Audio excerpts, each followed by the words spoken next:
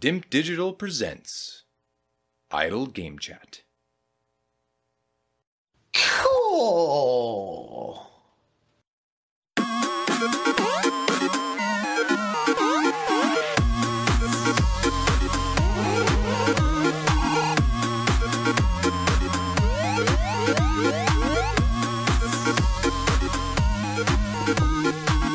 So Logan, we are right in amongst what people may well call showcase season, previously known as E3, up until COVID came along and the ESA bungled the entire thing.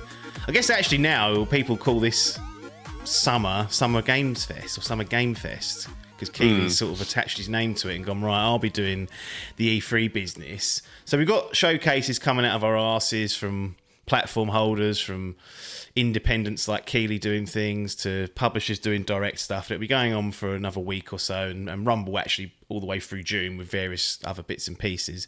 I don't want to get down into the weeds of showcases because they're so fast moving, and almost as soon as you publish a podcast, one's already come out and a new game's been announced. It's impossible to keep up unless you really commit to the idea, which we are not willing to do. So I wanted to do a more broad question about showcases in general, video game showcases where they go, Logan, come and sit down for an hour and change, and I'm going to show you 30 plus games, and then you're going to leave that showcase feeling rejuvenated and excited to be a gamer.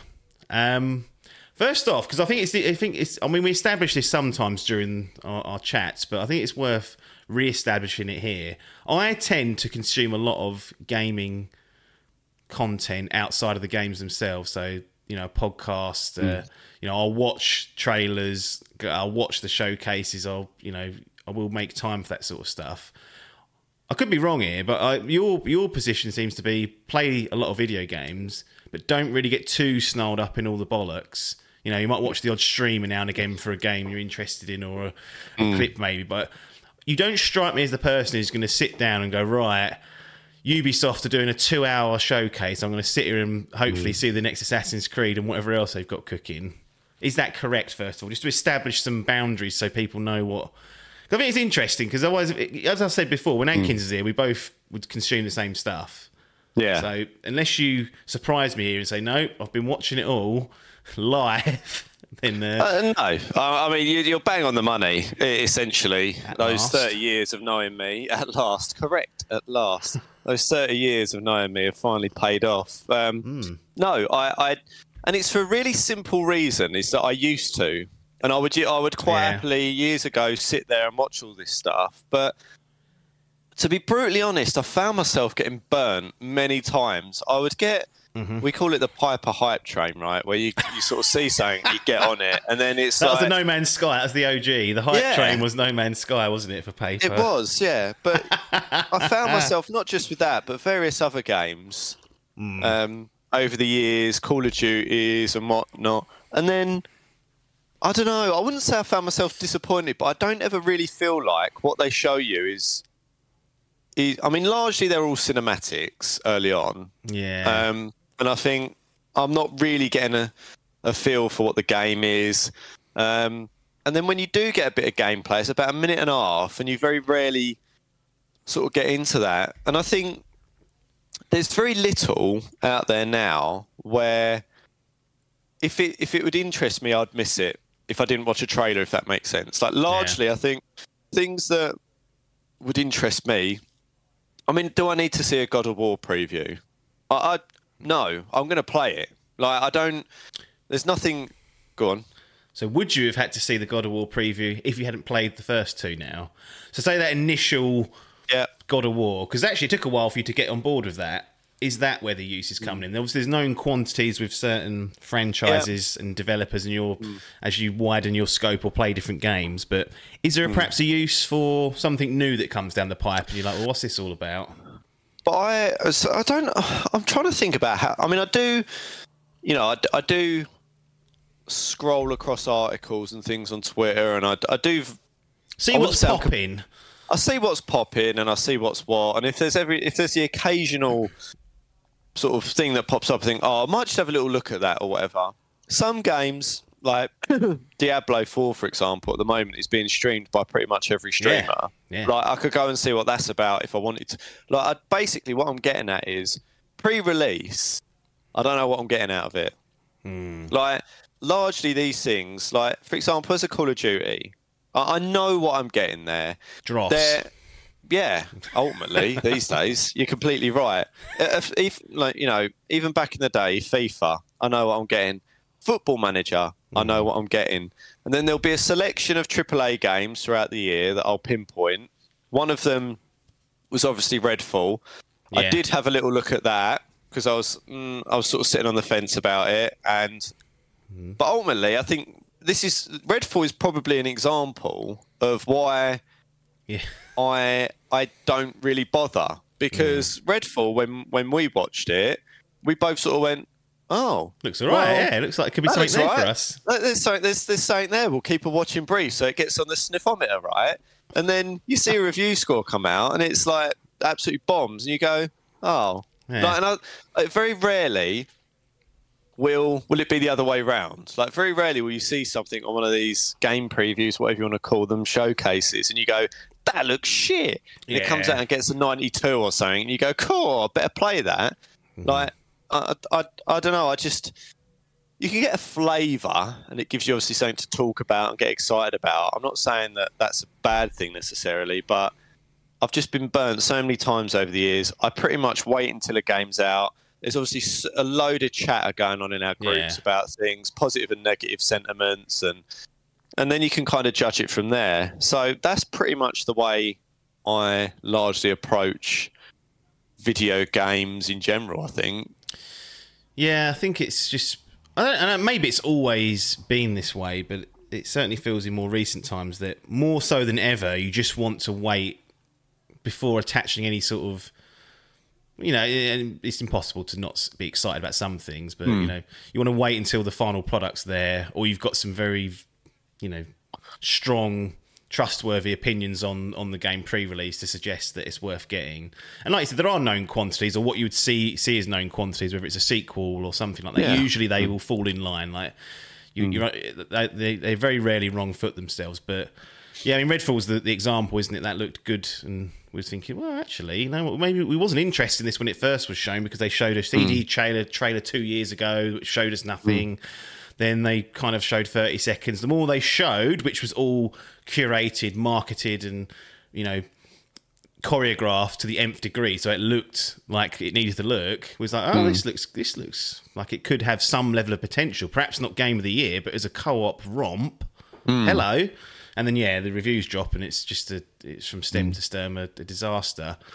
So I'm getting to that stage where these big long showcases in particular are less interesting to me. So what I like is when there's a presentation put forward just randomly about a singular game. Yeah. They go, right, we're going to do a Hogwarts Legacy presentation, which they did a couple of times. It's going to be 25 minutes. I think, okay, so I look at the time first of all. I think 25 minutes. Have I been on the shitter for longer than 25 minutes in my life? Yes. So anything that falls into a time where I could have a crap, I think that's time I can spend just watching it. I think, you know, 40 minutes I've been on that toilet before, and that's the sort of maximum I'll allow before seeing it is a waste of time. So but because at that point I'm saying, right, am I interested in a Harry Potter game? Yes or no? Yeah. Yes. Who are these developers? Okay, it's Avalanche. What type of game is it? Is it a card-based game? Yes, for example, in this made-up world. I go, okay, I'm not going to watch that. I don't care about a turn-based card pack game or whatever they're doing. Yeah. However, in this case, it was a third-person open world. I was like, well, let me watch it. And I know at that point I'm going to sit down and watch something that I've at least got some level of interest in. And I'm going to watch it and hopefully glean some information about it. These showcases where they put 35 games together in an hour and a half, you get all sorts of dross. Now, I know what they're trying to do. They've got to hit as many markets as possible. They've got to try and get something in there for the casual.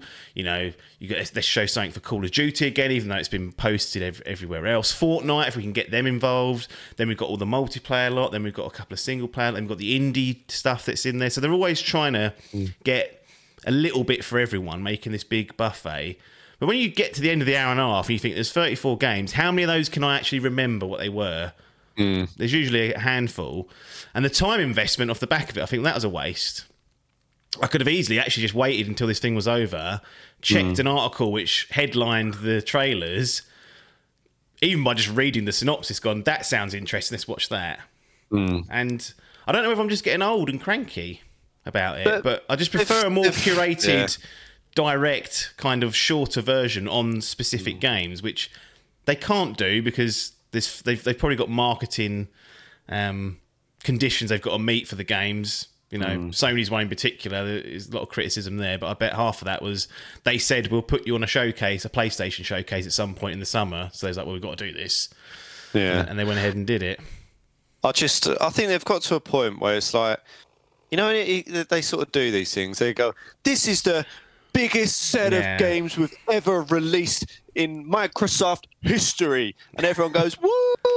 Like, and it's all this sort of thing. It's like, yeah, but come on. Like, it's been shit for about 5 years. We've literally addressed this so many times on the podcast. Like, how many games could you actually count in the past 10 or 15 years that have been Microsoft absolute bangers? And there's not many, right? And I think this is what it goes back to, is you know, you get this, as you say, a buffet. You get to taste a bit of everything.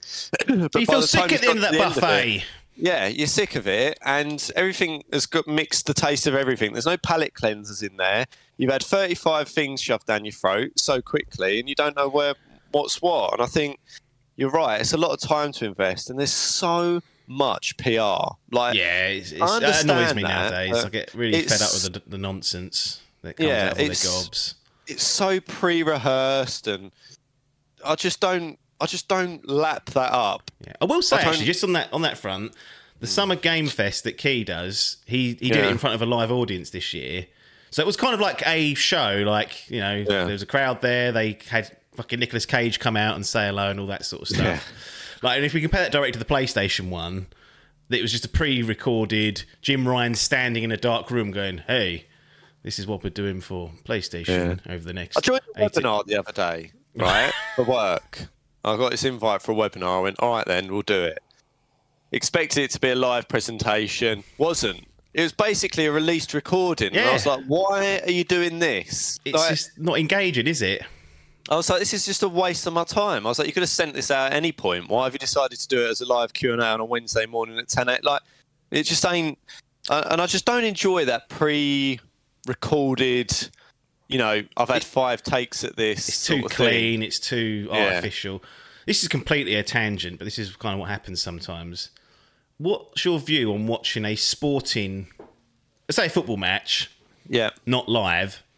So you're out. Spurs are in the FA Cup final. Sorry, that won't happen. You're out, and you know, well, does that exist? There's a match on that you wanted to watch, but you've got other engagements. You don't know what the score is. Would you go home and like watch a recording of it if it was a big match, or would you just go, no, it's not live anymore? Like the excitement of being like as close to the moment as possible on TV is gone. No, I mean I wouldn't.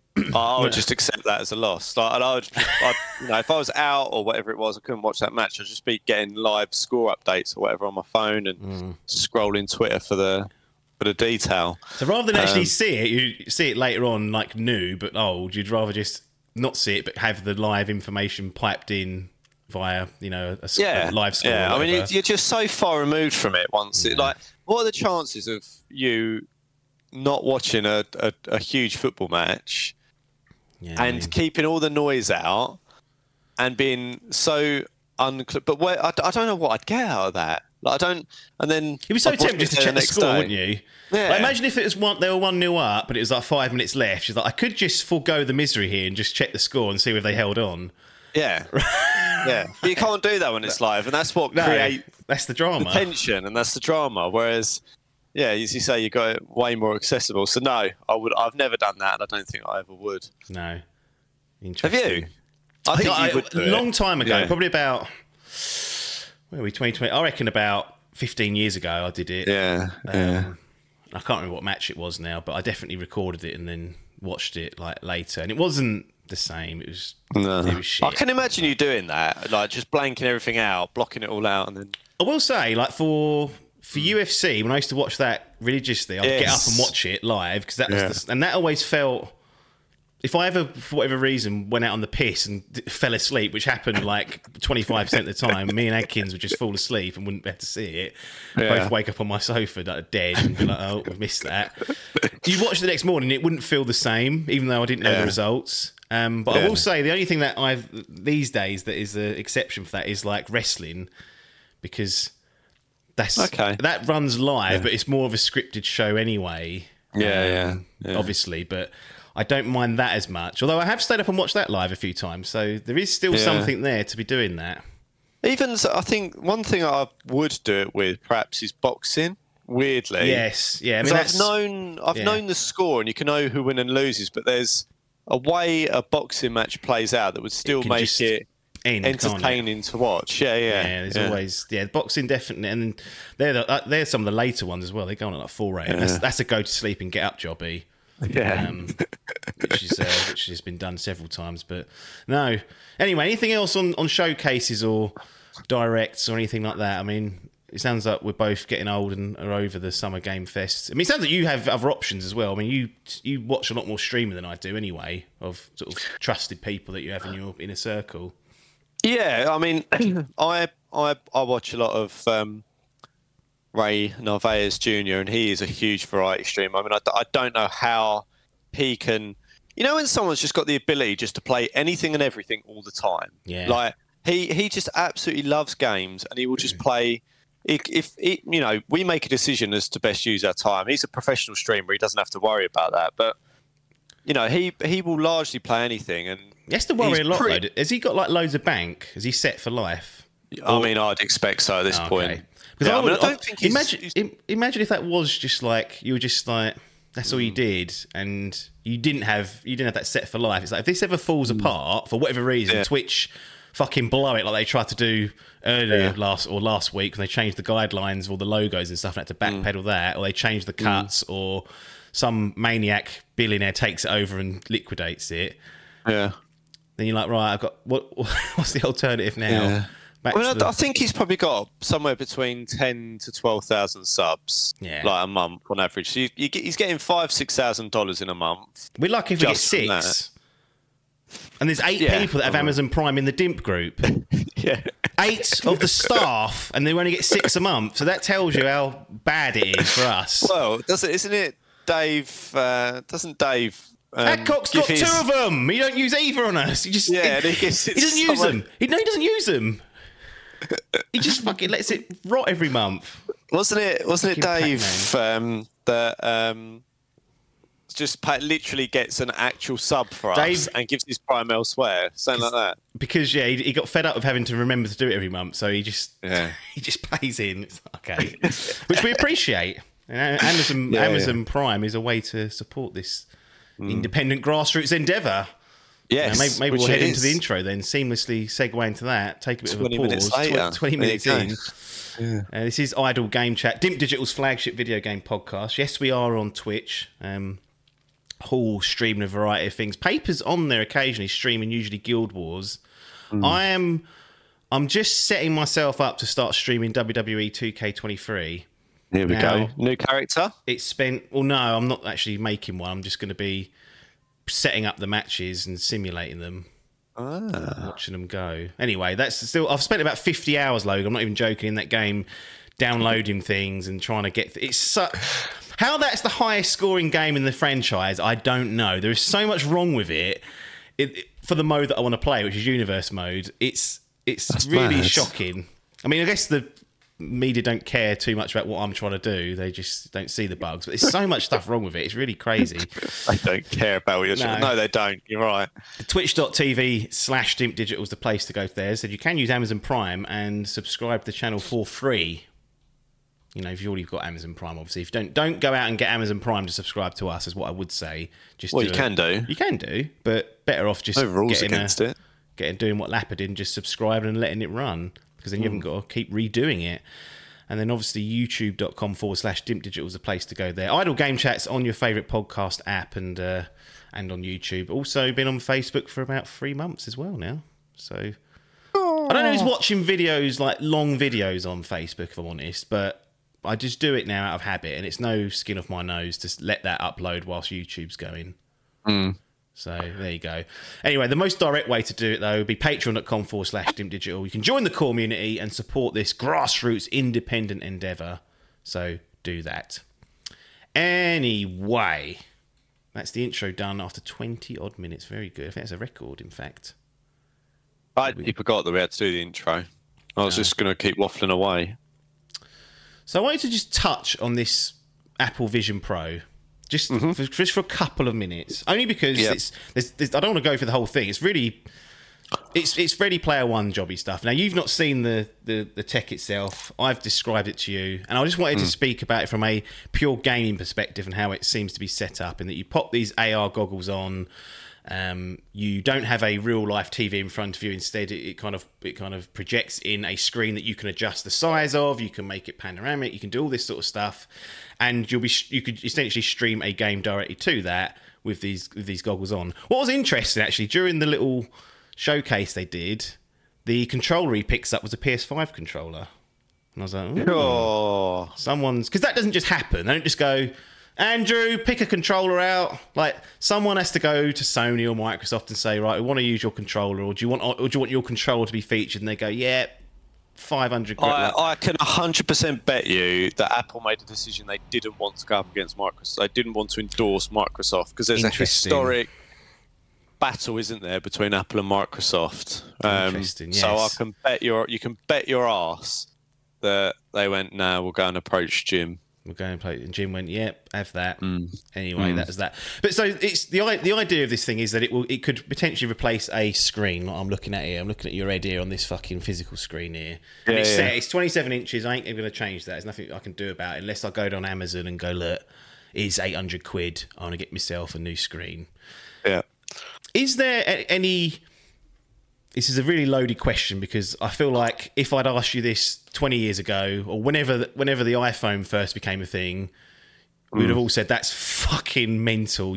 That's never going to take off, you idiots. No one's going to pay $1,000 for a phone, first of all, you morons, every year. That's really stupid. And who the fuck's going to buy a phone with no fucking keyboard on it?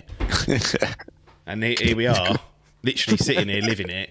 So this is a loaded question, but do you think there is an appeal to perhaps one day popping on a pair of goggles, not having a display in front of you, taking the streaming technology one step further? Because again, there's no console here. This is all just being piped in through 5G or brain rot, whatever they've decided to pump out into people's heads. And you can adjust the screen on the fly, and you're off and you're running. You essentially, you can sit on a plane and do all this and be laughing. It's tricky. I always say it's tricky with Apple. I will keep this, and then in 10 years, look what he said. Moron. I know you will. I think that Apple, if it's anyone else, and I think we've been here before, right? Yeah. Microsoft released them goggles, didn't they? Those fucking glasses. HoloLens, yeah. And where's that gone? Google Glass as well. They did a Google Glass. Really small go at it. We've been here before. The one thing, and I said this to you off air, that Apple do well is take technology that's out there in some form. I wouldn't say this will bite me in the arse. I wouldn't say they're huge innovators. Cool. I don't think they completely come up with things out of the blue.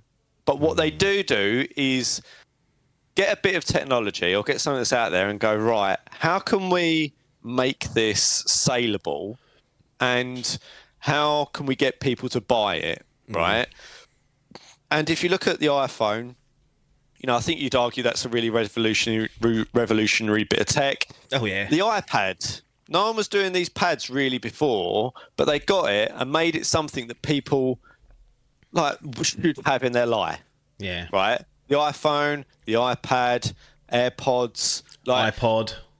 Yeah, iPod. They take something that's there and then which they've killed off themselves. Well, they did, yeah. They just replace it, don't they? One of the I'm just going to cut just a quick aside. Some people are speculating this Vision Pro might replace the iPhone in 15, 20 years. Like, you'd have a pair of goggles rather than an actual phone. Again, the knee-jerk reaction is nonsense, but if you said to me the iPod's going to go away one day and you'll have better tech to use it, I'd have gone, what are you talking about? Yeah. We don't know what we don't know at this stage. Anyway, continue. No, it's a fair point. And I wouldn't ever say that using something like an augmented reality headset or having I think inevitably we're going to become more ingrained with technology in one way. Get me that chip in my head. Well, there's that's coming. Elon will give you that. No problem. Twitter interface. Straight into the brain. Yeah. But I think there is some use case for it.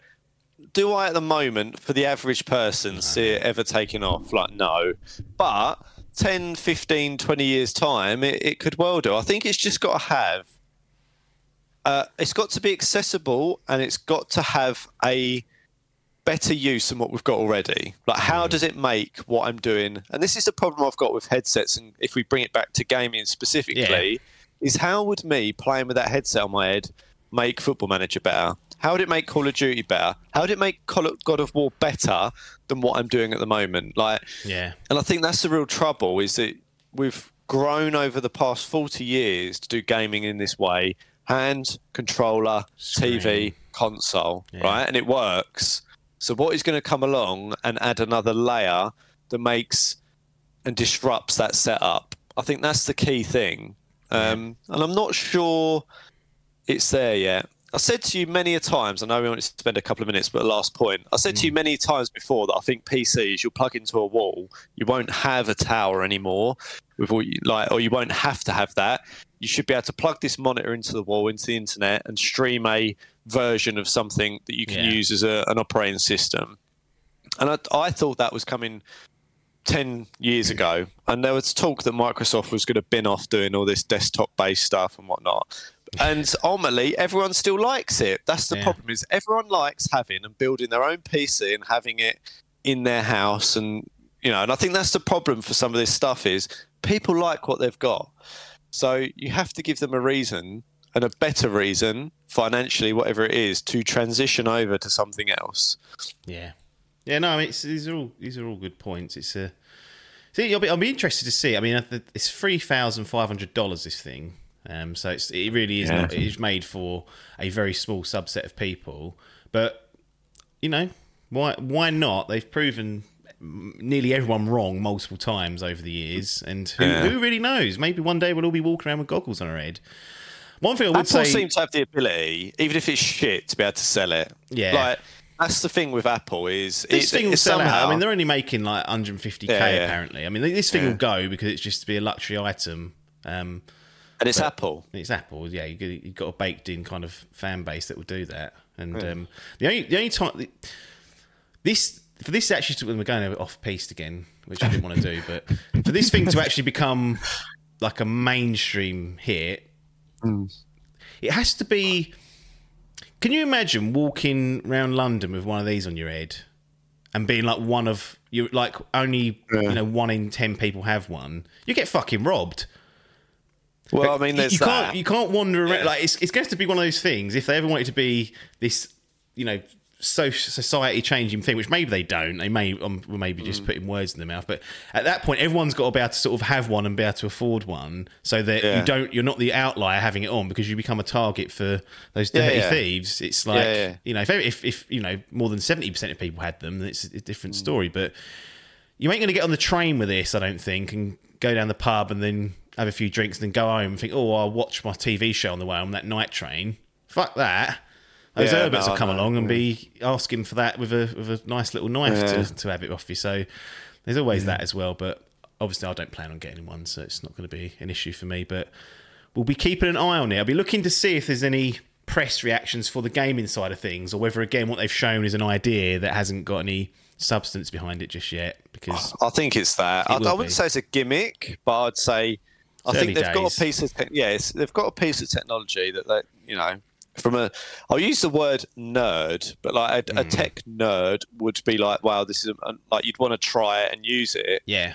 But in terms of real world application, day-to-day use, I'm not too sure. how long's the battery life? Like all these, do you know what I mean? Do you have to have it plugged in? All these various things, sort of, you start querying. Yeah, we'll see.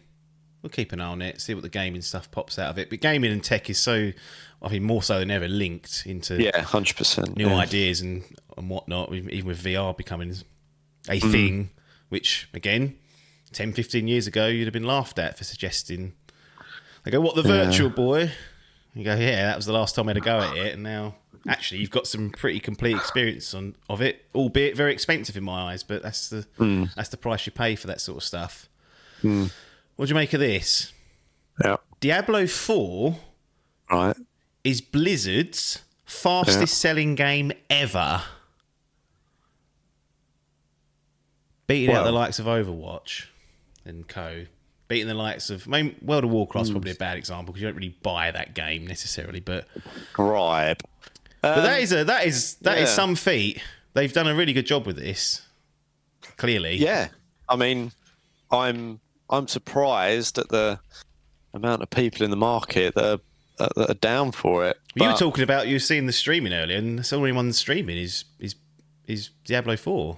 A lot of people are, yeah, and I was surprised at that as well. Yeah. How long it goes on for, I'm not too sure, but once those promotion deals run out, I suspect some will disappear. It does make me wonder whether they go, look, we'll pay you X amount if you stream this for a week or something. That does happen. I'm almost. It does. I know it does. They have to declare it, though. I think they do have to declare it. But yeah, I think there's been more people streaming it and doing things and interest than I had expected for this. It makes you wonder. You go, am I missing a trick here?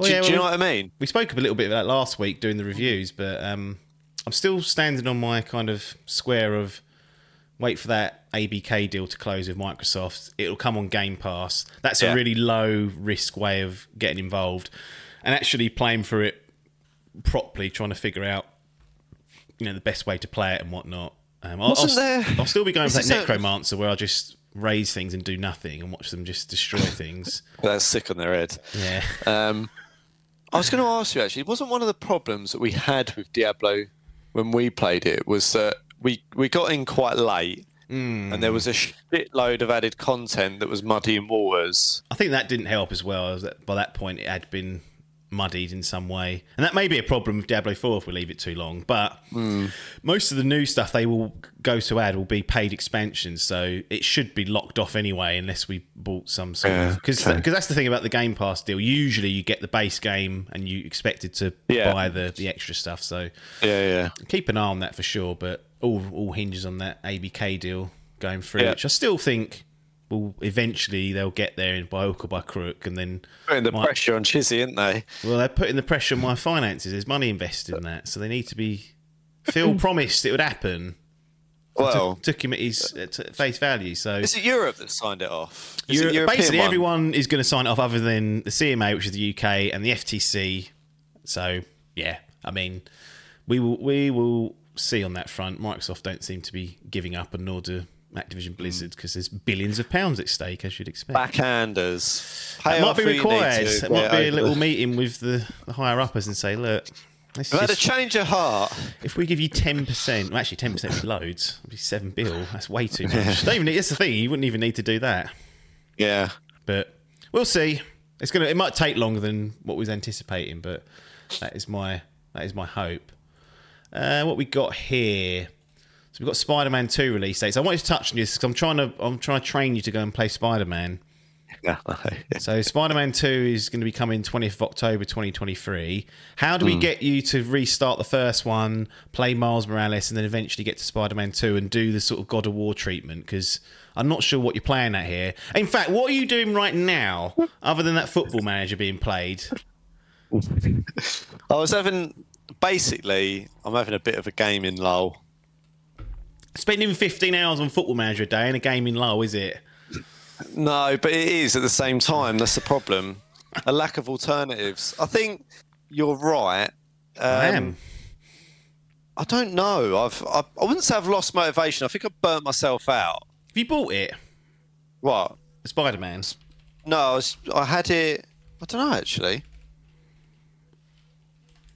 I can't bloody see. PS4. I did, yeah. I bought it on PS4. I had it then. I think I probably got about halfway through. I think there might have been some boss that was stressing me out a bit, and I don't think I intentionally dropped it because of that. But I think that halted progress, and I started playing something else back, obviously years ago, and it just got slowly forgotten about. But I enjoyed it when I played it. There's no doubt about that. But yeah, I don't know. I probably you're probably right. I should pick it up and play it through. Restart it on that PS5.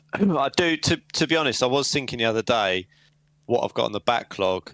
I was actually thinking about picking up the Switch and finishing off Arceus and moving on to the Pokemon my sister got me for my birthday. Which one did you get again? Scarlet or Violet? Why can't I see anything here? Here it is. Need those glasses, Pee-wee. Violet, yeah. Violet. Yeah. Case as well. The first game I've ever got on my Switch with a case and a physical... Oh, the little tiny cartridge. Yeah, never had one before. Not really worth it, are they? Yeah. The reason why I don't like physical on the Switch is that little slot that you put it in. Yeah. The cover is like this little rubber cover that you pull off, and I was worried that if I keep pulling at that and changing, one, it's a pain. I don't want to be fucking pulling that thing out the dock and spinning it round but I was also thinking the way these things put together, I wouldn't be surprised if that fucking breaks off one day, that cover, and then I'm left cap in hand with no cover on it. So that's why I've been to that. Interesting that they're basically mini cartridges. Yeah.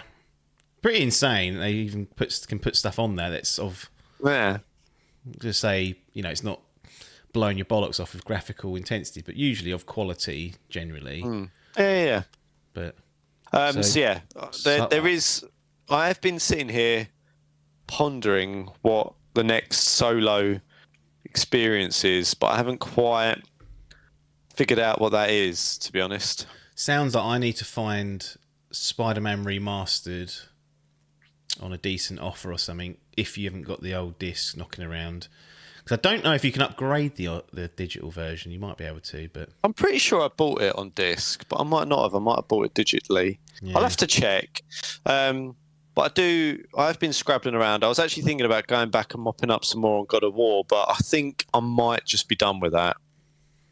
All right, we'll talk offline, because I think there's certain things you need to do there's some cool stuff, that's all I'll say. Right, fair enough.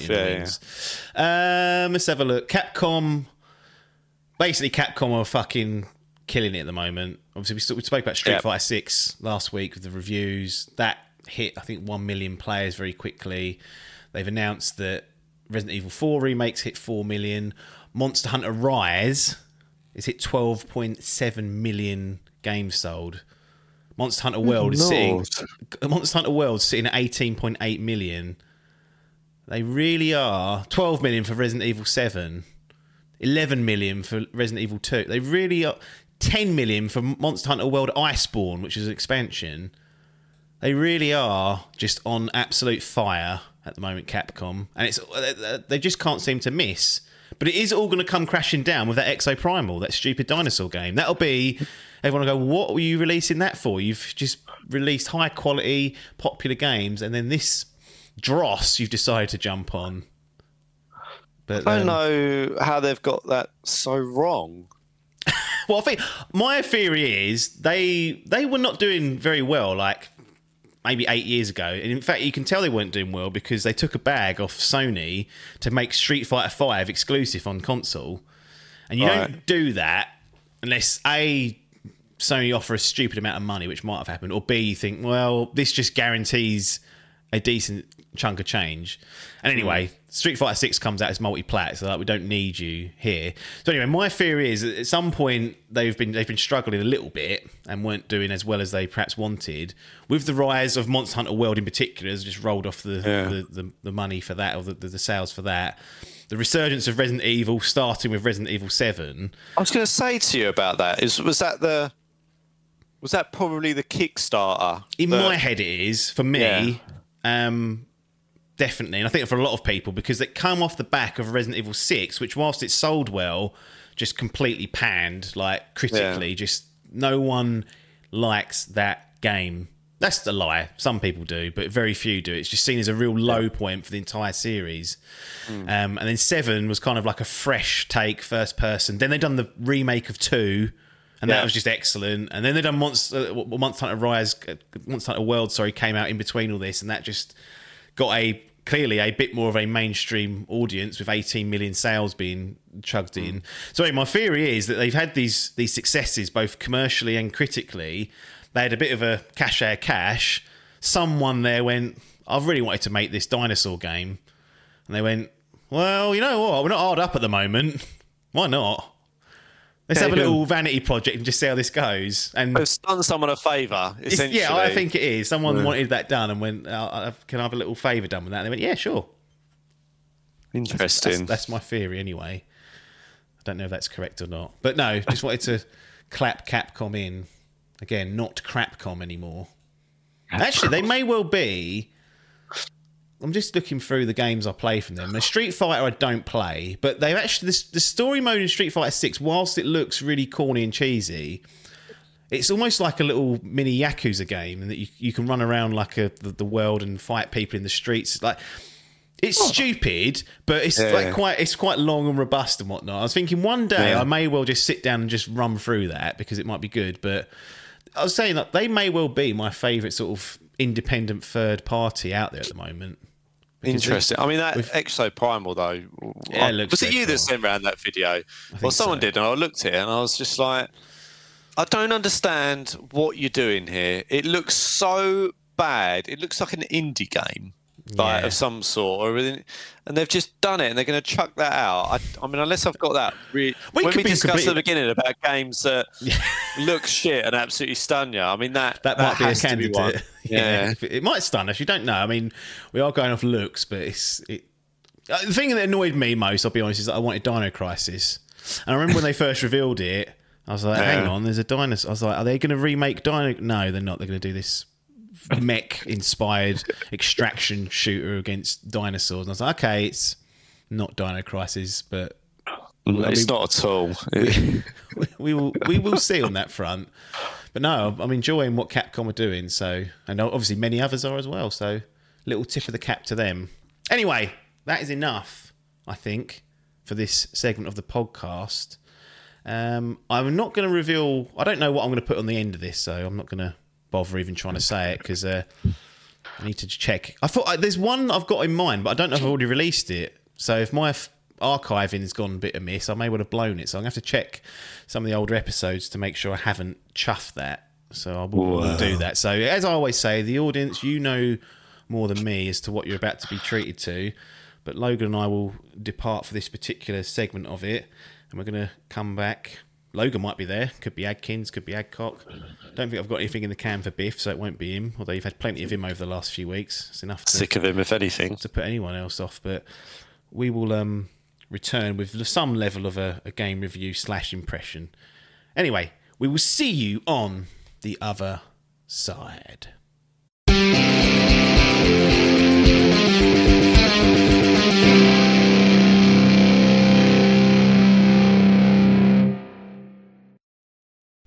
Here we are then, back to close out another edition with Idle Game Chat, with some Idle Game Chat. Talking about the games. This time, it's Persona 4 Golden. A shock to everyone's system that's perhaps listening. A shock to Logan's system.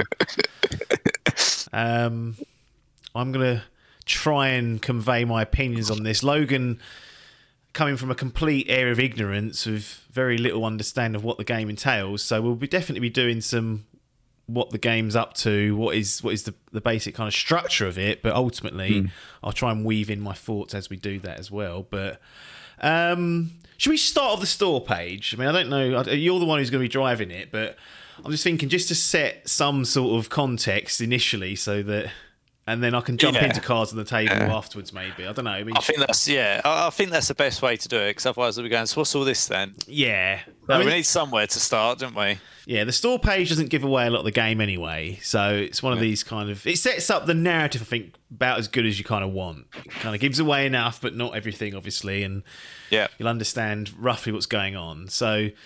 Here we go. The world-renowned Persona 4 Golden promises unforgettable adventures, meaningful bonds, and heartwarming experiences shared together with friends. Now, when it means friends, it doesn't mean other people in real life. It means the game's friends, okay? So Why is it blowing smoke up its arse instantly? cocky, innit? It really is cocky. But then you see the scores of this game, you think, well, you've earned the cockiness. Yeah. They say your soulmate will appear if you stare into a television set on a rainy night. This strange rumour slowly spreads through the rural town of Inaba, the protagonist's new home, just as a chain of mysterious murders begin. As the protagonist and his teammates chase after the truth, they find themselves opening a door to another world.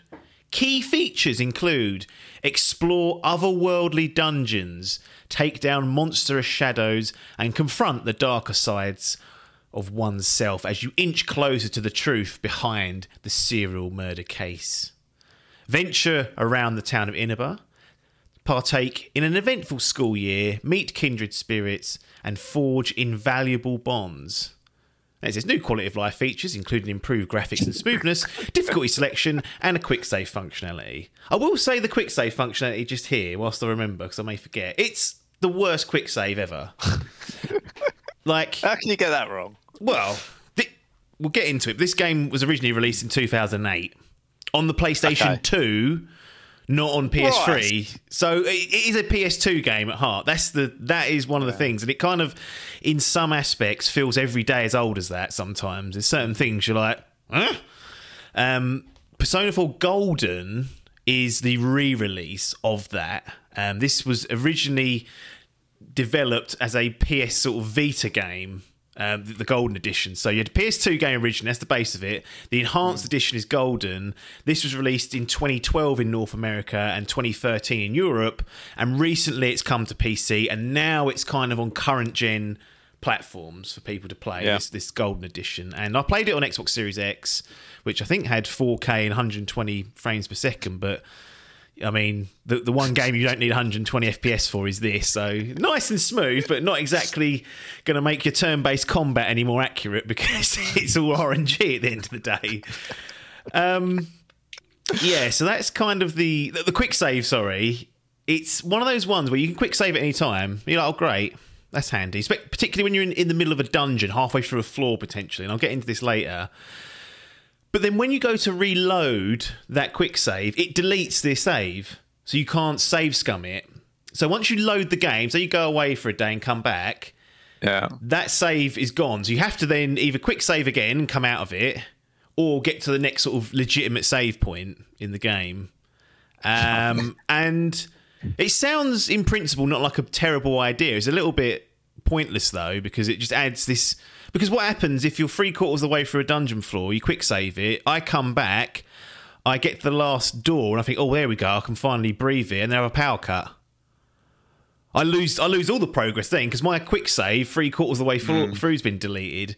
So that frightened me slightly. Anyway, that's in there. That's an added feature, apparently, of this enhanced edition. And to be honest, it's useful, but clearly has gaping gaps where you could get yourself in a right old state and still lose progress. Still does just go to show you, doesn't it, how so much we take for granted these days. Absolutely, yeah. You just expect those basics of all. Well, now what are classed as basics have just been there, but they ain't. No, it's crazy, really. The difficulty selection is cool as well because you can actually tweak individual items on it. It's got like easy, normal, hard, very hard, like all these silly modes. But it's also broken down to like little sections, so you can choose how much XP you get for battle. So you can have like normal, low, high, very high. You can choose how much money you get from battle. You can actually like customize it completely. Right. And I think what people appreciate, if they're not very good at turn-based combat, which is what this game is mostly. There is a setting you can enable which basically says if you die in battle, your party just resurrects and you carry on in the battle. You can't lose a battle, basically. You just keep going and going. Whereas if you die normally, game overs and you go at the start of that battle or your last save point, depending on how close that is. And that's, again, it's not right outside the... it's not right on top of the battle. There's usually a little bit of travelling to go there. But anyway, I thought whilst they were coming up in the store page... it was worth just bringing up those 2 sections. Really good on the difficulty side. So for those that are intimidated for any reason, there's actually a very easy mode you can put on. You can just enjoy the story, which is very strong. But you will be putting up with weird things like the quick save auto delete function, which I know frightens Ronnie, doesn't it, when he realises that he's loaded the save now, and if there's any sort of error in the game, it crashes, or that power goes out and Johnson's not coming around to fix it, it's it's progress lost. Yeah, no, that's fair enough. Not ideal. No, not ideal. But it's, makes me just wonder, like, you always had to just manually save everything, didn't you, back in the day on the old memory card jobby? Yeah, and in this game, so the quick save's there, you can do that any time, basically.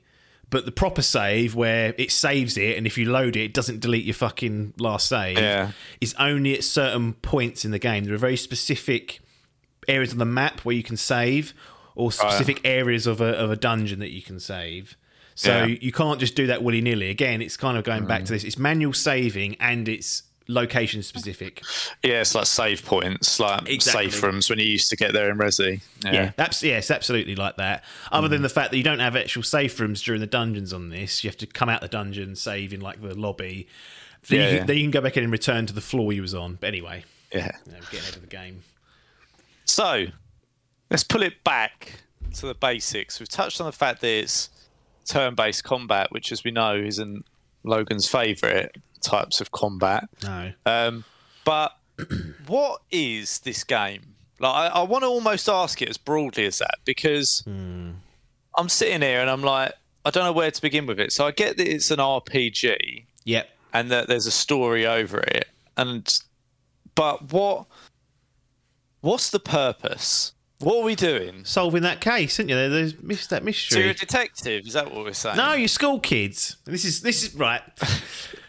So look, I'll do the actual game in a minute, but the narrative itself,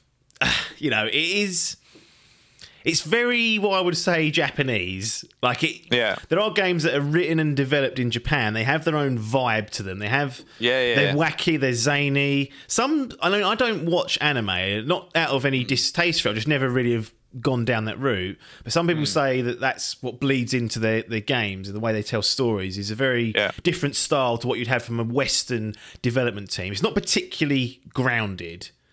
So in this instance, you are a pack of high school kids, age of, I think, 16 and 17 years of age, trying to solve these weird murders that are taking place.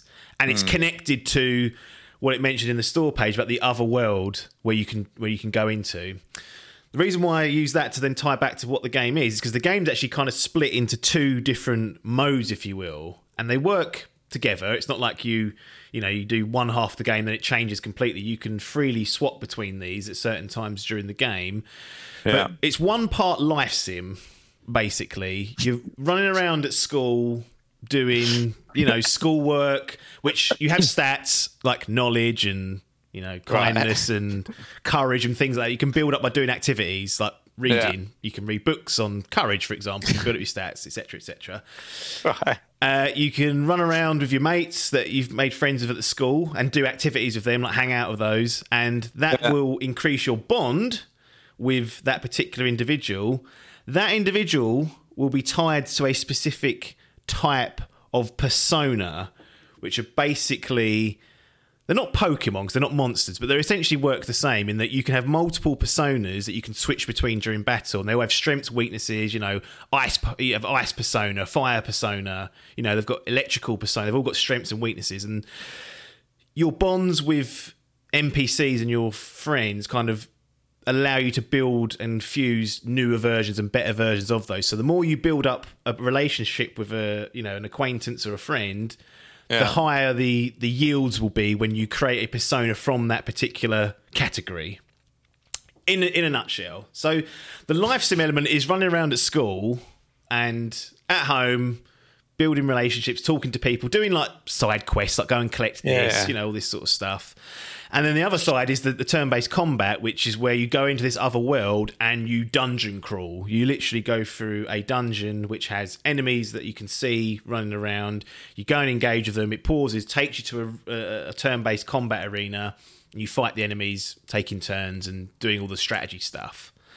The dungeons have multiple floors. Like I said, the saving's a little bit strange, and then you've got to come out and go back in and all that sort of stuff. But that's really the two main cores of the game. They are linked intrinsically in that the stuff you're doing in like the life sim elements directly impact some of the benefits, buffs, and things that you can get when you're actually taking on the difficult monsters and shadows. I've not played anything like this, but I must say, is that our cards on the table. Yeah, I don't know. My experience with turn-based combat, for example, and like Japanese role-playing games consists basically of 2 Pokemon games in 30-odd years, and just in turn-based combat, not even Japanese developed, like XCOM, I played for about 5 hours.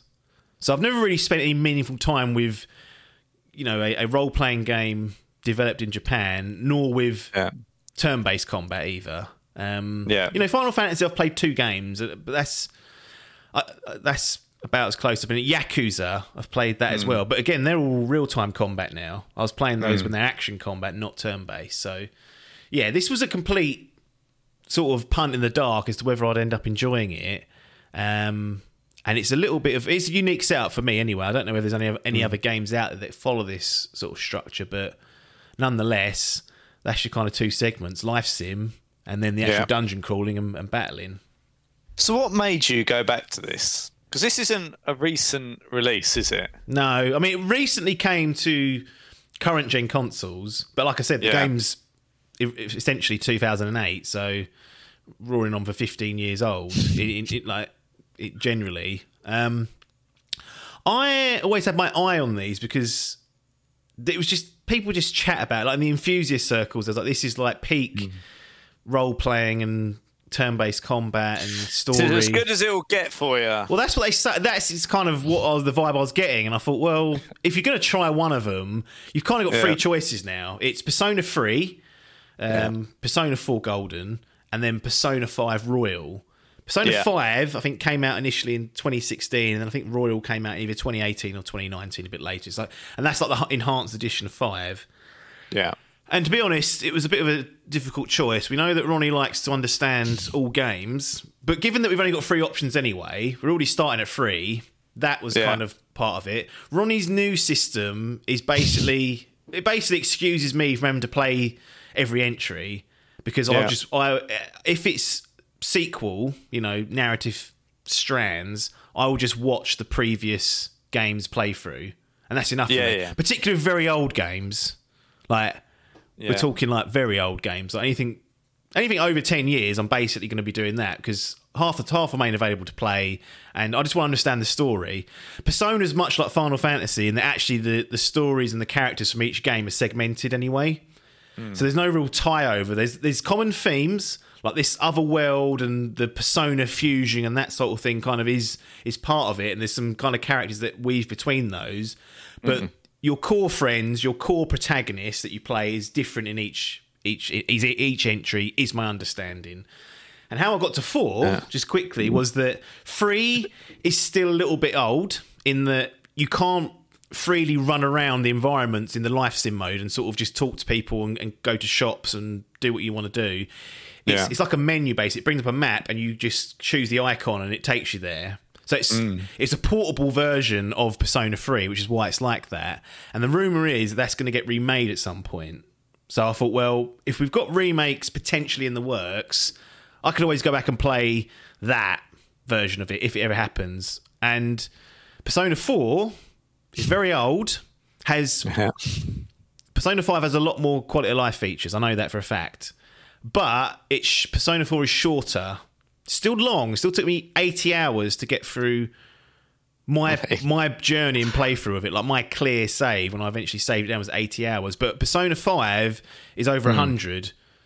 And we're talking 120, 30, 140. I've seen 150 hours being quoted. And I thought, well, if I'm going to try one of these, I'll take the quality of life improvements later on if I really enjoy it with 5 and go for the one that's a little bit shorter. It's still a big investment, but I thought I have no idea how I'm going to get on with this game at all or this series, so let's go with the one that requires a little less time investment, and then at the end of that I can make a decision whether I want to go full hog onto 5. Yeah, I can see what you're saying. You're like, where's the sweet spot for me to try this? Yes. Basically. Yeah. And that's landed on this one. Yes, it's but bang in the you're middle. also trying to play the long game as well, where you're like, right, well, if I do want to play 5, then at least I've had the precursor to that. Yeah. And there's some context for 5 if I need it, but it's not guaranteed. Absolutely. And also, if I was to play 5 first and thought, I'll go back to 4, some of the quality of life improvements they've made in 5, it'll be a struggle. I'm adamant that it's difficult to go back to some of these games just because of that. Yep, absolutely. And this isn't terrible on that front, I must admit. It looks crude. Like it really does. It's a PS2 game. Like the original models are still there, and they've kind of touched up what's there and HD'd it or whatever, but the core character has not been rebuilt. They all look a little bit crude. But no bugs, no crashes, nothing nefarious to deal with. But it just looks like a really clean and crisp sort of PS2 game, which is what it is at the end of the day. So you kind of go in with that expectation and can't be too disappointed. So with you as a relative newcomer, if you like, to this genre, and definitely a newcomer to Persona in general, what did you like about this game? Like, what surprised you? What did you enjoy? What were your favourite parts of it? So there's 2 things, really. Well, there's a few things. The soundtrack is top-notch. Like, it really is very good. Now, 80 hours, okay? They don't have a great deal of tracks in there. Yeah. So even the best earworms, eventually you're kind of like, I might go insane a minute. I might actually go insane and go on some sort of spree. But for the most part, in context of it being good music, the soundtrack's great. So that keeps things ticking along nicely. Like, okay, I'm happy with this music that's going on in the background. It's not irritating me too much. But really the narrative and the character work in particular, provided you can get past the tone, like I mentioned earlier, I think Japanese stories and narratives are a bit like Marmite. You either love them or you hate them. Like, and I fall into the side of where I actually love them, and I love all my grounded Western stuff as well. I love my Last of Us, the God of War, all that sort of stuff as well. But this is a nice different flavour to that, and the character work, the bonds that you build. I'm always pulling that out of the store page now. Like with these characters and this core group that you kind of set yourself around is excellent. Like it really is just has a nice vibe to it. Like. It's very dire at times of what's going on. There's like murders happening in this small countryside sort of town, so it's obviously not completely uplifting. But it is just a jolly game. Has a cheerful tone throughout it. The journey that you go on with the friends that you meet, that's the key. They really are great. It really leans into that sort of core 5 or 6 people that you interact with regularly, and you'll begin to sort of care about them. You'll learn more about them as you hang out more with them. Your relationship deepens. They start to trust you, start to trust them. It unveils some great sort of narrative arcs with each of the characters. The overall plot, like I say, is a bit out there for some. It's just a little bit of a weirdness. Like you're going into another world, as it mentions into the the store page. So that and how that all ties into like the mystery and whatnot probably could do with some work, but the character work is stellar. And considering I have very little experience with turn-based combat, as we mentioned earlier, not particularly good at them, there was a level of addiction that came when I got into the flow of this turn-based combat. Like, I became brutally efficient at times, dealing with just like stock enemies that were difficult, but weren't like big bosses that take quite a while to bring down because of their health. And I don't know, I just really enjoyed going through the dungeons, each floor, clearing out every single enemy in my way and just seeing how quickly I could dispatch them all. Like how I would think 2 or 3 moves ahead. Once I've figured out their weaknesses, I'd be like, right, I'll do this, this and this. And watching that plan come together and just wipe out 5 enemies in one, you're like, yeah, I'm the fucking king at this. So actually, the narrative and the character work is what I really liked about it, and the core sort of combat when you're in there fighting. I love that as well, and they're two of the big pillars. And I said they're wrapped up into this dungeon exploring and this life sim on the other side. But I would say they are the key points that I really enjoyed. There's some really powerful moments in it, and enjoyed those two elements the most, I would say, along with the music as well, just keeping things dawdling along. Very nice. I've heard that there's a lot of streamers that use the Persona soundtrack in their stream music and stuff. Yeah. So I've heard that's the one thing I did know about it, is that people like the music and the soundtrack. It's on the Spotify mega list that I've got now, so it's been added to that. It really is, it really is good. One thing on the combat as well. You got you got your party members around you as well. You got it's 3 others that you can choose, and you can swap people in and out depending on what you want to do. Basically, they'll have their own strengths and weaknesses. Your character, though, as I said, can hold multiple personas which have different strengths and weaknesses, and you can swap these during battle. So that's enjoyable as well. Getting to like second phase bosses when they start to change their attacks and their attack element types. And you've got a weakness to that. You're like, oh shit, I need to change this, find a new option and tweak it, and then protect the rest of my party who are perhaps weak to that. It's kind of like, it's a little bit like Pokemon collecting these personas. But, in Pokemon, you chuck it out there. If it gets you bring it back and then you chuck another one out. It doesn't work like that. When you're hitting this, your character's hit. Your persona's just more of like a, someone that you can use to inflict power on them, but they don't individually have health. Type. Yeah, exactly. Attack and defense type, exactly. It's kind of like what your armor and your weapon's going to be. But your character will still go down, and every time you hit, it won't be, I'll swap in whoever, Odin or whatever. I don't know. There's all sorts of weird personas that are lurking in there, gods and all sorts to be getting on with. Yeah, there's loads, tons. Get me that Zeus one. He's probably lurking. I didn't see him on my travels, but I wouldn't be surprised. So we've sort of touched on what you liked there. What about this, if anything, did you not like other than probably some of the aged features? And obviously we touched on the save game piece as well.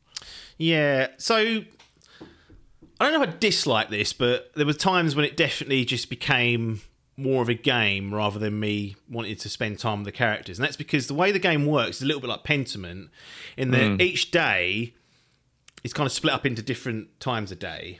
And time doesn't run in real time. So, you can sit there for 10 hours and the game won't move on. It's when you do something, it will move to the next time. So a typical day will start. You'll go to school, which is automatic. It will just run you through, like, if someone on the way to school, one of your friends meets you, you'll just see that conversation. And then you go to school. You might have a quick scene in the classroom where your teacher will ask you a question, and they're just general knowledge questions. Some of them are fucking hard, like not really impossible. And then if you answer that correctly, you'll get a boost to your knowledge stat. So that will help you in other endeavours later on. You can go and get jobs and things that require all this stuff, and that helps you earn money. It's very, very deep. Yeah. But anyway, because time moves like that for the first part of it, you're then dumped into after school time, which is like your free period to do something, and the second one will be evening. So you can kind of do 2 things a day where you can choose what to do with your time. Because it's limited, and because every day in the calendar just ticks along as like a real day would, you go tick, tick, tick. Sometimes it skips forward a little bit, but generally you'll be playing every day, throughout most of the year. What I started to do was think, actually, what's going to be good for me when I go into these dungeons? Like, I need to boost this persona arcana, as it's called. So I'll go and spend time with that person, rather than actually I just want to spend time with Brian or whoever. So it became, I started to gamify it towards the back end because I was scared of being underpowered or missing something that was critical to like the combat encounters. I started to change my approach to thinking about purely what was in battle. So that may not be the game's fault, but because the dungeons can get quite difficult, I felt like I needed to min-max it almost to what I thought was correct. So that was a little bit of a pain. There are just long stretches as well where not a lot's happening. Where you just do 10 of those days I just described in a row, and it's kind of like... And there'll be no like unique cutscene to break it up, because sometimes during the year you'll go like on a camping trip or things like that you book and you go to the beach one, all this sort of stuff that they've kind of baked into the calendar for you to go and do. But there are also just long periods where you're just rotating between the friends, you know. This brings the pacing down a little bit. And I think, I don't know if this is because of Golden, like my understanding is in the original, there were parts of the year that just skip forward quite a bit to the next sort of critical point. Whereas I think in Golden, they've done their best to not do that unless it's necessary. So you play more days that have new activities in them, but often there are also lots of days where there's no new activities. So those are the sort of two things that annoyed me. The last thing that I think is an irritation has to do with how there are several endings to the game. Okay, I think there's 7 or so in total. And the game seems intent on funneling you down to an ending that isn't as satisfactory as it could be. In that there's kind of like 3 kind of core ending themes that you can go for. You've got a bad ending, you know, like you would get in any game. You make bad choices, you end up with that one. You've got a neutral ending, which is kind of like not too bad, but not great. And then you've got this sort of good ending, and then on top of that is a golden ending, which they added for Golden. But in order to get to the good ending, you have to do a lot of prerequisite stuff, make very specific decisions that, on hindsight, looking back on it, I don't think are logical. Yeah. So what I mean is, I think most people, if they just went through this without a guide, and this is where we go back to my problem with not using guides to help me, I end up with like the bog standard sort of neutral ending. And what that does is that actually cuts off about 10 to 15 hours, maybe a bit more, of potential extra gameplay. Like there's another sort of epilogue type section or continued section that you could play where you get the truth coming out and all this sort of stuff. But my journey ended with the sort of neutral ending, and I was like, got a game save clear, credits went up, and I was like, oh, that was enjoyable. It was only when I went and looked, because I was curious, because I knew there was other things to be done, and I was thinking, Christ, in order to get, you know, the big ending, like you have to do very specific things at specific times. And it didn't seem logical to me looking back. That's knowledge I've gone and gained after playing the game. But I think it's worth calling out to people that if you do play games like me where you don't use a guide, be prepared that you're most likely going to end up with a slightly shorter version of the game than if you use a guide to tell you exactly what to do when, so that you get the right social links in place, that you make the right dialogue choices. And I just don't think the game does a very good job at making either of those, or that particular path, that longer term path, viable and obvious and logical. I felt a bit hard done by when I looked up actually what the requirement was. I was a bit like, well, I weren't far off. I'd already sussed it, and then because I chose the wrong selections, I wasn't given the opportunity to present that to like the moment when it matters. So that is a sticking point for Ronald. It's got up him. Yeah, to be fair, I can understand that. Obviously, it's natural with these RPG games that you get different outcomes and things. Yeah. But yeah, to lock away extra content, and it's good based on an ending. That's the thing, Logan. It's very good. Yeah. Now look, I could have gone back to a save, redone it, and I actually started to do that. Cool. And then I was like, no, I'm not playing this game anymore. Like, not Persona 4. I mean, yeah. I mean, trying to get, like, the perfect mechanical end. I'm like, my journey ended with... Same thing with Elden Ring. I missed a load of stuff in that. But I was like, well, that's the experience I had by not looking things up. The same here. I kind of stopped myself a couple of hours into that and thought, you know what? One, it's probably another 10, 15 hours. I was like, I don't know if I've quite got the stamina to do that now. Because I've already had that high of seeing the credits and have to come down and think, oh, I'm kind of done with this now. You know, I can start to analyse my thoughts and look about moving on to another game. And also, I was like, look, my journey ended there. I'll go and look up and see what happened potentially, and also find out how to do that. And that's when I was a bit like, oh, yeah, you're asking a lot for someone who's not going to use a guide. And I know most people are going to be like, well, I'll just use a guide. And I'm like, fair play, but that's just not how I go about my business these days. And the whole guide thing a bit weird. Like, there's some games where you just go, there's no way I'd have known or been able to do that unless I'm very fortunate. Yeah. Like, I just find it weird sometimes that they set these games up almost like to do things where it's like you've got to either go and get a guide or. Do you know what I mean? Yeah. I find it a bit odd.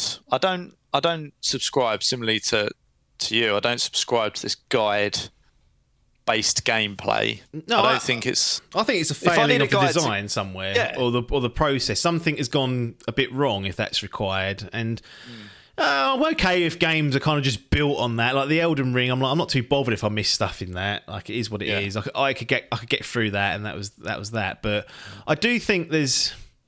I don't know. I think a lot of it's born out of this trophy and achievement hunting, in that people naturally now just go to guides just for that. So the developers think, well, if they're going to be, if most people are going to be looking for trophy and achievement hunting, then it doesn't really matter if it's a little bit obtuse or not quite logical. The players will just know what to do based on the fact they've read it and found out. And I don't like that, particularly in games, but appreciate that a lot of people will just look things up if they want to not be stung, basically. And I think, well, that's fair play. You've saved yourself the heartache, haven't you, by doing that? But I will not look at a guide unless it's completely necessary. Not especially won't sit there with the guide open, saying, "Right, I need to do this at this time to ensure I go on this path," which will lead me. Like that's just at that point, what we're doing. I'm I'm not playing the game. I'm not playing the game, Yeah. am I? I'm No. letting these words tell me what to do. I'm not making any choices. There's no consequence to my actions because I'm being told exactly how it is. So Yeah. it's kind of a double-edged sword. In one half, I was like, well, that's quite good that there's so many different permutations of this ending. I would have just liked, I don't know, just a bit more of a... It felt unreasonable, is how I'd Yeah. say. And that could be sour grapes, let's be honest. That could be me just sitting there going, I'm not happy with that because I didn't get it. But Well, no, but I guess largely I'll be you expect surprised. if you do good things, you expect to get better outcomes. If you do bad things, you expect that to come and bite you on the arse. Like there's a certain element of logicalness Yeah. about decisions and how you want the character flow to be. Yeah. Yeah. And if it's not in congruence with that, you kind of think, well, that's not how I wanted my character to be. But if I'd have been an arsehole, for example, I'd have Yeah. got a better outcome. You go, well, what are we doing? That's Yeah. not how I've been trained to think in these games. That's ridiculous. Like it's one of the parts, it's to do with dialogue choice. It's conversation that's happening, and I think there's like four stages of this conversation where you pick a response. You have to get the exact right, or I guess the correct, or the the desired response in each one of those. Any mishap between the four options would be wrong. And at that point, like, there's not a lot of difference between some of these answers. Technically, like, there is clearly like a bad way to do it and a good way to do it. It's just it wants this flavour of good. And I was like, well, how was I to know that? I thought I was doing the right thing, and ultimately I did the right thing, but still we're only given the sort of the neutral ending. And I was like, well, okay, but that may well be the case in future games as well. So I will not know because I'll be not be using the guide. So I may have this same complaint. Should I play another one?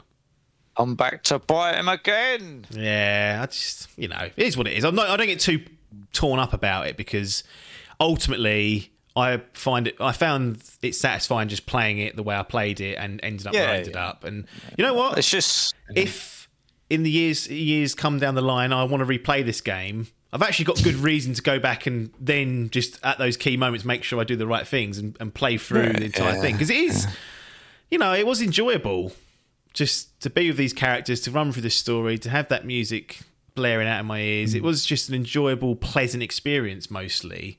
It just showed its age in certain aspects with some of the weird saving and, like you said, the obtuse kind of ending choices.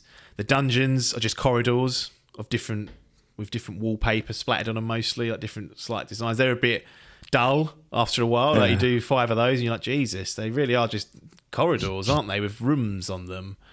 So that can run its course. The enemy variety might run out a little bit, but generally, the complaints are few and far between. And it was an overall a net positive experience, I'd say. okay. Well, with all that in mind, then I think it brings us. Unless there's anything else you want to add that you think Ronnie would like to bring to the fore before we move on. I don't think so. I think I've said what I wanted to say. We know that I'm inexperienced in this game, this genre and this style of play as well, so take that with the pinch of salt. Silent protagonist, that's worth just calling out, so you don't have a... I think he goes now and again, but doesn't talk. Like, says no words. You decide the dialogue choices, then the characters just react to what you've chosen. The grunter. But the other characters are mostly voice acted, not always. So their responses are mostly voice acted. There are little anime cutscenes as well for people if they like those. But sometimes you'll just be reading text between two characters and yourself. So that, just keep in mind, it hasn't got everything fully voiced as well. But that didn't really take me out of the experience. It's just... it's actually quite nice just to be able to read it because you can read it 10 times quicker than the voice. Can say it sometimes. Yeah, exactly. So it's actually a little bit speedy to do that. But no, I enjoyed managing my time in my life sim and then diving into the other world and doing the combat, then coming out and then going back. It puts the pressure on you though. Puts the pressure on Chizzy because when a sort of key moment is coming up where you've got to go into a dungeon and resolve an issue, you actually only have a certain number of days to do it. Quality of life feature they could have added has told you how many days, but they don't. They say when the fog disappears or when the fog sets in the town, that's when your time is up. And if you fail at that point, you fail the game. You have to go back to a previous save to beat the dungeon. So you do have a time limit on it, but you're fully... You don't know what that is? Well, you have to look at the weather forecast. So when it rains and then stops raining, that's when... It's usually 2 weeks or so. 10 days, 14 days, something like that. So you can check the weather forecast. And when there's 2 days where it's raining, you kind of think, well, that's where I need to be sorting it out by. But just write the fucking day somewhere. All right? And then then I know there's a countdown. And I know when to sort of get my arse in gear. So there is a little bit of pressure for people to deal with. We'll put that out there. Some people won't like that, but manage your time.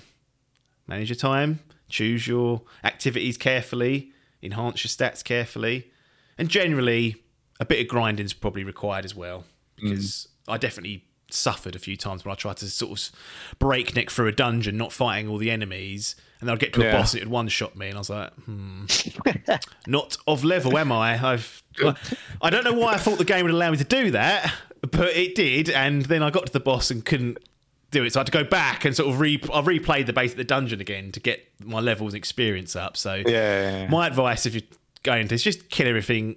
It'll seem like a hassle because you'll think, oh, I'm running out of energy, I haven't got any items to heal, I've got to come out and start again on another day, so you lose a day. Again, this pressure cooker starting up, but you've got plenty of time. Just go out, heal everyone naturally, and then go back in, try again and continue where you left off. Anyway, enough waffling.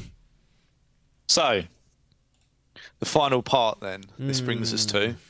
So, as usual, we drive up, we pull out, we get the keys and we go in because it's cold outside. We ain't feffing around outside, whatever happens. Can't be dealing with that. So, we're in your exhibition. Yes.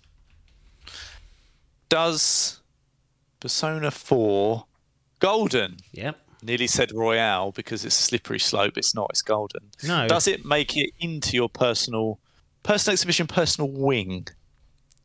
Exhibition. Yes. Yeah. It does. I thought it would. Yeah. Where? I mean, this is a bit that always intrigues me. I'm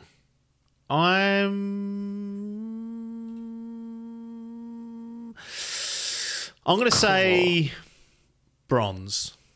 Okay. Again, we're putting respect on that bronze tier again because this is a quality game. It's just a little bit ancient at times, and crude, and there's a few weird design choices with the saving that's a little bit of a pain to work around. And like I said, the kind of almost semi-requirement to use a guide to probably get the most satisfying conclusion and all the content. You know, there's fucking dungeons hidden away in there. It's just, I don't think it's particularly logical, but they are in an 80-hour experience where I could have spent another 20 hours easily and probably enjoyed it. They're quite minor in comparison to sort of the good times I had. And I think with a lot of quality of life improvements, then this has real potential. And what is interesting, what it's kind of done for me is now I've discovered this new franchise for one, and potentially a new genre to go into, like turn-based genre. I've sort of ignored mostly, but I enjoyed it. I enjoyed most of it. Like, it wasn't as complicated. I always think, oh, they're so complicated, they're impossible. They're not. If I can get through it, then anyone can get through it. without fiddling with any of the difficulty settings either. So it's kind of like, it's not often that at this age you discover new things and then think, well, I don't anyway. I feel like I'm set. I like my story-based, single-player, third-person, over-the-shoulder, high production. You know, I like the odd weird thing. But to genuinely like be really interested in Persona 5, which I'm going to move on to, and then whatever else in the Persona series they do, and other JRPGs or other RPGs that use turn-based combat. I don't know. I don't think that happens it doesn't happen very often with me because I've played so many different games from so many genres before that I kind of know roughly what I think I would sit. But this opened up a new avenue for me because these games are quite good to play. They're long for one thing, but they're good to play alongside others because they're quite different. Don't play two of them at once, but I could foresee myself playing an action game or a third-person story game and then just check into this once or twice a week, and then when the sort of the other game's finished, going back to this with more sessions in the week. So I've got like a new menu, new items on the menu that are going to be arriving because of this. And I think that's what you needed. More stuff on there to choose from. But I think that's ultimately the highest praise I can sort of sing it is that now there's a new series that I want to go in and play the newest version of, and any future entries, and another genre to sort of start digging at and say, well, you know, we ignored this Octopath Traveler before, but how about now? It's turn-based combat. Yes, it's pixel art. It hasn't got the life sim elements, but the combat's going to be interesting. So that's great for me. I'm happy to have discovered this and sort of rejuvenated my interest in Japanese written games as well. That's another thing. Like, I want to go back and play the Yakuza games that I haven't played. You know, they've been on ice for several years. Like, it's I'm happy. Happy with what's occurred. Reopened a whole new door. Yeah, that's what you want sometimes, or sometimes you don't want that. But you know, I think sometimes it's nice to. I think you get to a point at a certain age, right, where we've been gaming for so many years, and you know what you like. But I think sometimes it's good to still experiment with stuff that you don't. Oh, and just go, have my taste changed? Have I matured slightly? Like, would I didn't like this 10 years ago, 15 years ago, but would my tastes now appreciate it more? And I think something like this is an example, perhaps, of where it's like, didn't really want that, but now I do. It's nice. And now I do, Yeah. So, a bronze for Persona 4 Golden, played on Game Pass. So that's another key thing. I was going to actually just buy it because I knew it was a long game, and I thought if Phil takes that away halfway through, I'm going to be annoyed. But I took the gamble and just committed to it and managed to get it done. But yeah, nice bronze for Persona 4 Golden. And that's that. Idle Game Chat comes to another close for another episode. So, Mr. Logan, appreciate your time to ask the poignant questions. Everyone else, thanks for your time. And ta-da.